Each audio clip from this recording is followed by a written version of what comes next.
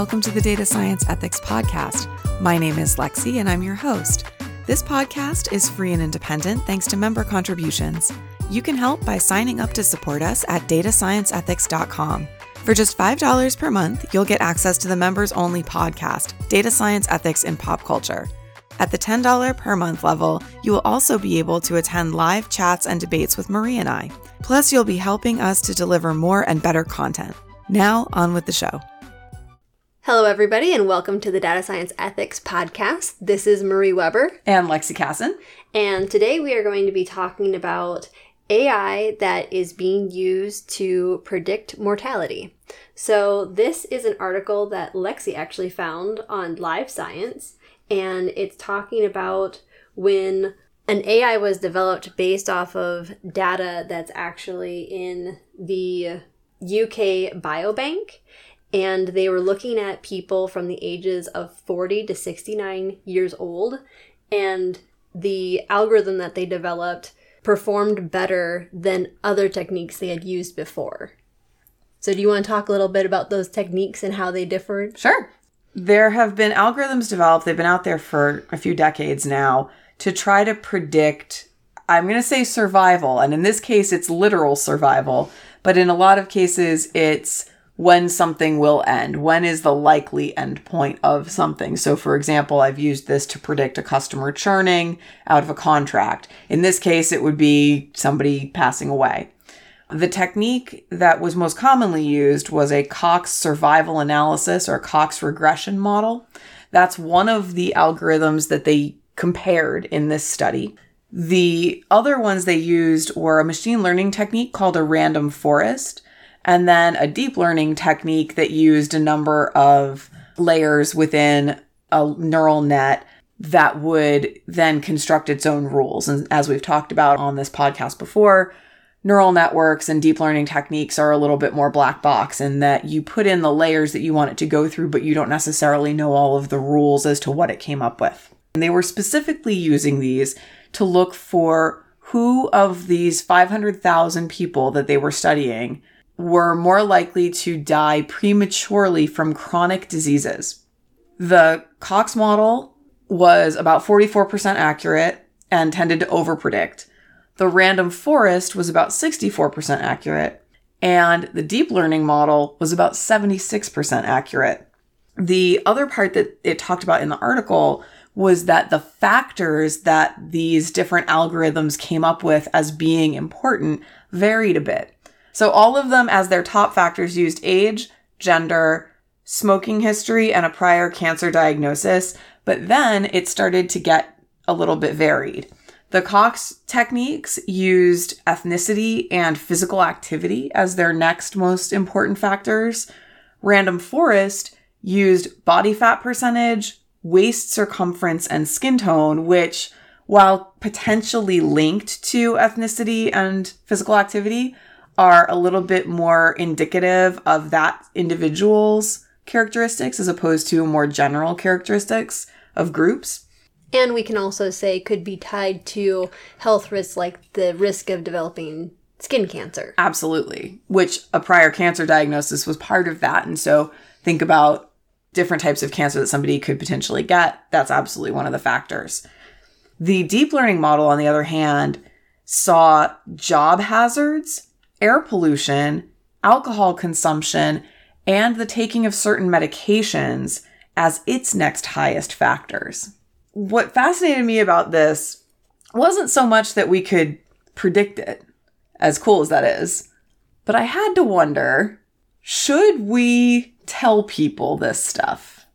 And what it makes me think of is, I know personally that I'm somebody that's interested in health, and I've looked at different things like, okay, what are things that I can do to live longer? I once worked with somebody who said triple digits, baby, and they wanted to live to be 100 years or older.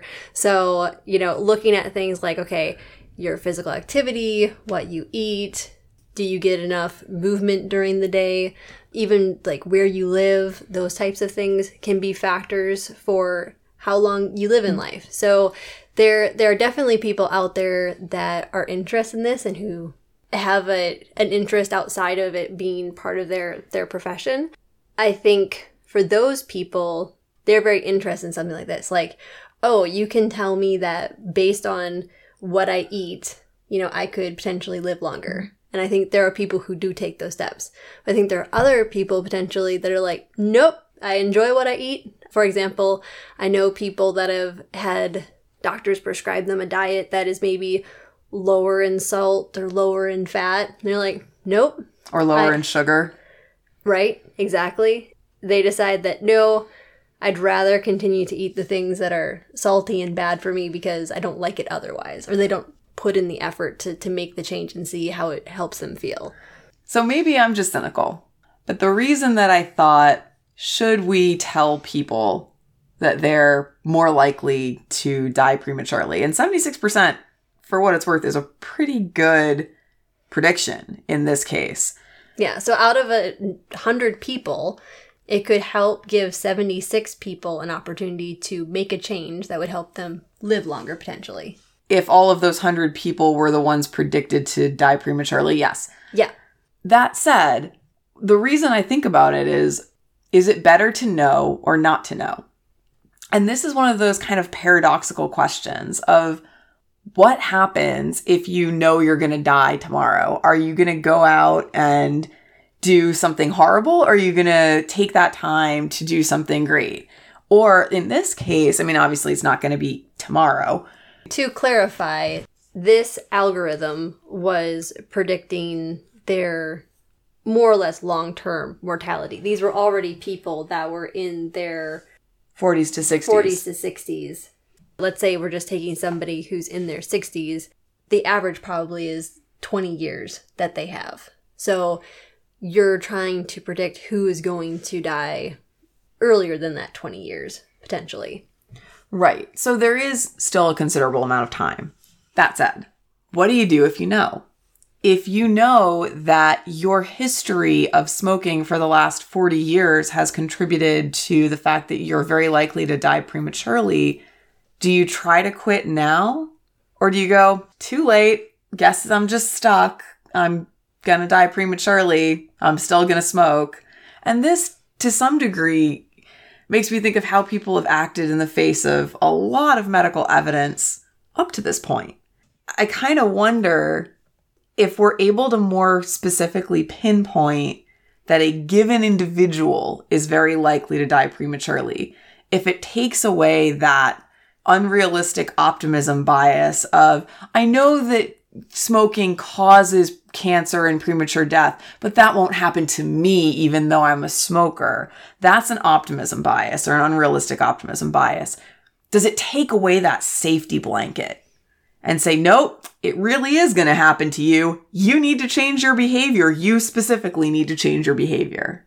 I don't know the intent of the people that developed this algorithm, but given that it was developed in the UK and they have a form of health insurance in the UK that's more accessible to everyone, that they are trying to reach those people where they could have an impact and give them opportunities to understand the risks and that they might die prematurely, and then hopefully be able to correct it if there are things within their control to change. If it's air quality or work conditions, that might need the institutions to step in and help address that. It's not necessarily something that an individual can address that easily, but the hope would be, if I give you this information and I can show you that it can provide you with a different outcome, that you would take actions towards that better outcome for yourself. And when we talk about institutional changes here, these are things like regulations that would be put in place, changes to social programs for assistance, for example, for mobility, meaning for geographic mobility, so people could move out of areas that are problematic to their health, potentially having additional funding for things like smoking cessation programs or alcohol counseling or other types of things that are factors that these models have been using that were identified as major risk factors. It could be retraining for jobs. It could be all kinds of things. So those would be institutional changes that would come in. Exactly. Another example would be even here in the US in the 70s, I believe it was, there was a problem with more lead being in our environment because there was lead in gasoline. So there was an initiative to get unleaded gasoline and get that out of the environment. Exactly. So it was regulation that was put in place that changed the way that we consumed the product and led to less lead. The other one that comes to mind, of course, is tobacco, where over time we've seen larger, more prominent warnings on tobacco products. There's been stricter regulation around who's able to purchase tobacco products. There's been a lot more taxation to make it economically less feasible for people to purchase tobacco products and consume tobacco products. Those are all institutional changes, and things like that could be potentially affected here. It's not a scenario tester. It doesn't say, if you change your job right now from one where you're put into hazardous situations to one where you're not put into hazardous situations, you will gain 5 years. It doesn't give you that level of specificity. It doesn't say, if you move to the country and out of the air pollution right now, you'll get another 3 years. None of that. All it says is, based on everything that has happened till now, here's where you're at. You're likely or unlikely to die prematurely. So without that more scenario-based information, it really leaves it to the physicians still to advise their patients to try to take action around their health and around the circumstances that are contributing to hazards to their health. But again, I feel like we've been down this road forever. Physicians have always been trying to tell people to take care of themselves, and people have largely ignored it. Unlike you, Marie. Well, or eat healthier, or like you were saying, smoke less, or exercise more, or do more to relieve stress. Or don't drink alcohol. But when you talk about... Get enough sleep. Hush you. That wasn't in any of the models. I will have you note. There are some very large things that are much more systemic that these models are pointing to, like job hazards. Are you going to be able to immediately change your career path simply because a model told you that your job is putting you at risk?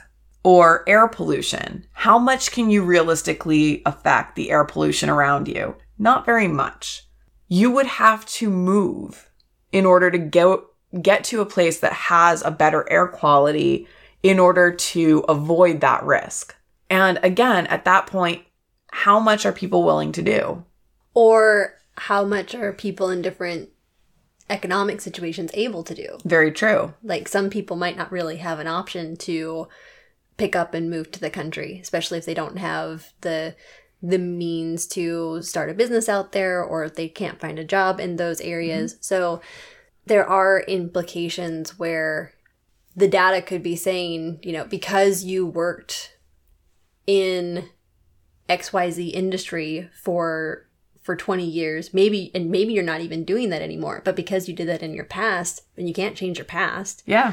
Too late now. This is going to potentially lead to premature death. Hopefully there would be things that they could recommend, because the human body is always healing and rebuilding.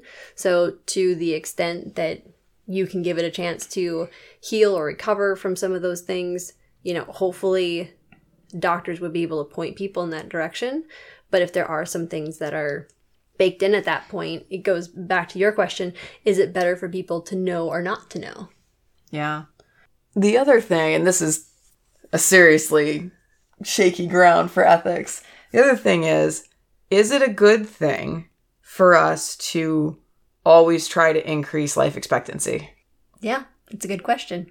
Because if you play it out, and I mean, there are definitely people that are working towards this as a goal of increasing life expectancy so more people can live to 100. Triple digits, baby. Or maybe 120. Or some people are even starting to theorize that you could push human life expectancy to 200 or even 300. Probably not any of us that are in our professional careers right now, but there are some people that theorize that there are children being born today that could live to be well over 100 plus. So the ideas of doing that at an entire population scale, if we can get the whole population so they're not just having a life expectancy of 80, but 100, how does that impact the whole system? There's a lot of back and forth in it, because if everyone's living to a longer age and contributing to more overpopulation in certain areas and so forth, does that affect air pollution, which then affects premature death? Or does that affect other types of things? Or as we start to live longer and as we continue to automate a lot of processes, does it take people out of having hazardous jobs? And now robots are doing those jobs. So now it's less likely that they would die from a job hazard. All of these different things. And I think there's an important distinction between living longer and also having more productive years. And I think ultimately the goal will be not for people just to live longer, but how to increase the productive years that people have, so you don't have extra burdens on society where everybody needs to be in like an assisted living facility starting at the time that they're 70, and that lasts for 50 years until they're 120. Part of what we're talking about here is not just related to the data science ethics, but also related to other layers. So when we talk about these institutional changes, that's then society making a judgment call on saying that it's important to help people live as long as possible and be as healthy as possible, and making those changes and showing that that's a value that you want to move towards. That means as we talk about this and we talk about anticipate adversaries, it's also important to think about how this could potentially be used in the wrong hands, because you'd want to make sure that if governments or organizations were making decisions on this data, that they were making those decisions in an ethical way. There are a couple ways I think about anticipating adversaries here. One is at the patient level, meaning that if you tell somebody they're likely to die prematurely, that they're going to handle that in a responsible manner. They're going to do more for their health. They're going to get their affairs in order if they don't think that they'll be able to kind of escape the algorithm, escape their premature death. The flip side to that, though, is the people who would say, well, I'm going to die young anyway. Guess I'm going to live it up however I want to live it up, and do all kinds of irresponsible things. That is one form of adversarial behavior. Another would be having this algorithm in the wrong hands and not equally conveying information to patients. So, for example, if we know this algorithm exists, but we only are able to talk to people who are wealthier, who are of a specific ethnic background, and so forth, those are the people who are likely to then have the opportunity to take responsible actions and live longer, versus being able to equally convey this to everyone in the population so that they could all benefit from knowing whether they're at increased risk. We need to think about this from multiple different perspectives as to how it could be mishandled. The other thing that points to is getting physicians more comfortable with algorithms like this, understanding them and being able to convey to their patients what the algorithm is telling them, what their patients could or should be doing to take charge of their own health and try to extend their life expectancy. Right now, there's not been a lot of training for physicians out in the field who have been practicing for maybe decades on new algorithms and new modeling techniques and on these new types of researches that are coming out. And it's interesting to think about where this algorithm is right now. And if you train it well, the assumption would be that it would get more accurate in its predictions.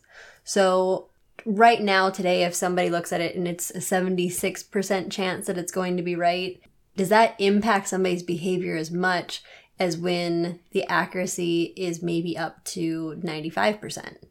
There's something to be said for a more accurate algorithm and indicating to someone that you're 95% confident that they're going to die prematurely versus 76% confident that they're going to die prematurely.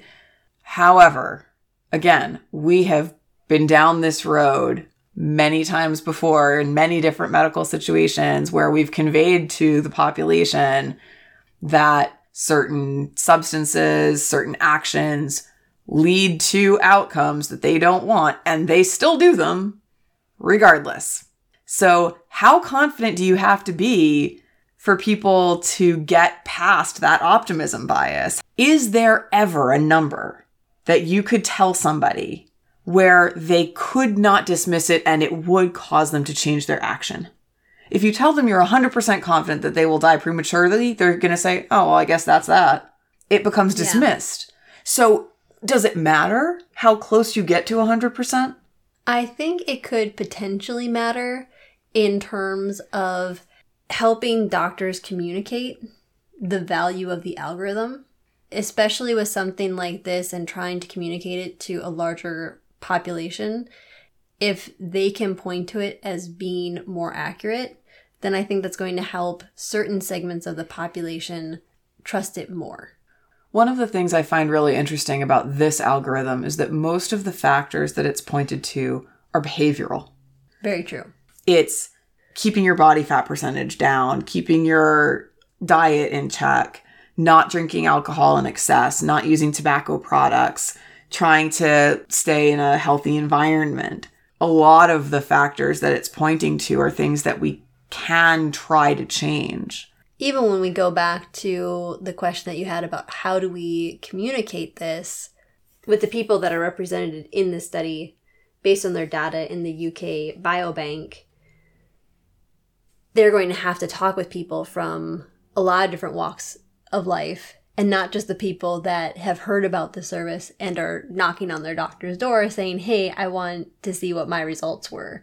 This is going to include everybody basically in that age population of 40 to 69 where they're working with them on probably, an annual basis or whatever their appointment schedule is to say, here's information that we have that's important for you to understand, and trying to get them to understand how to take action on it. To be clear, though, this data predicted deaths within the 6 years of longitudinal study that they had. So from 2010 to 2016, those people are already gone.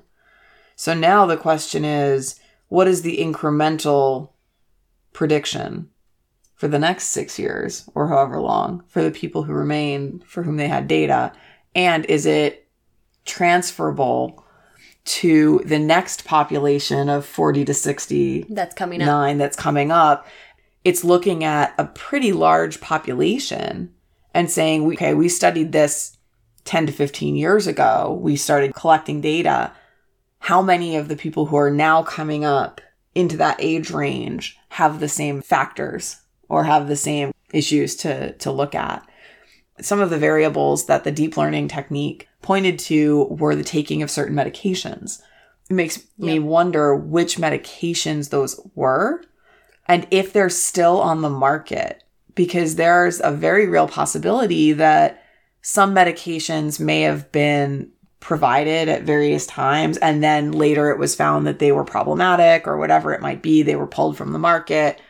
Would those medications still be applicable to the next group of people, for instance? And if that was one of the major factors influencing the accuracy of the model, how accurate is the model going to be next time around? And that goes back to train transparently. What are the factors that you're putting into your algorithm? Exactly. Hence why the data science process is cyclical. So cyclical. Always going back. Always revisiting. Always revising. All right. Well, thanks everybody for joining us for this quick take on the algorithm that was developed based on the UK bio study. This is Marie Weber. And Lexi Casson. Talk to you next time. Thanks so much.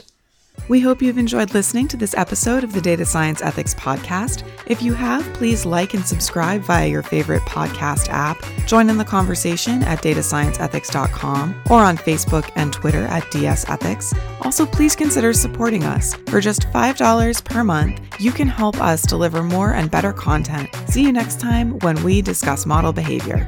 This podcast is copyright Alexis Casson, all rights reserved. Music for this podcast is by DJ Shaw Money. Find him on SoundCloud or YouTube as DJ Shaw Money Beats.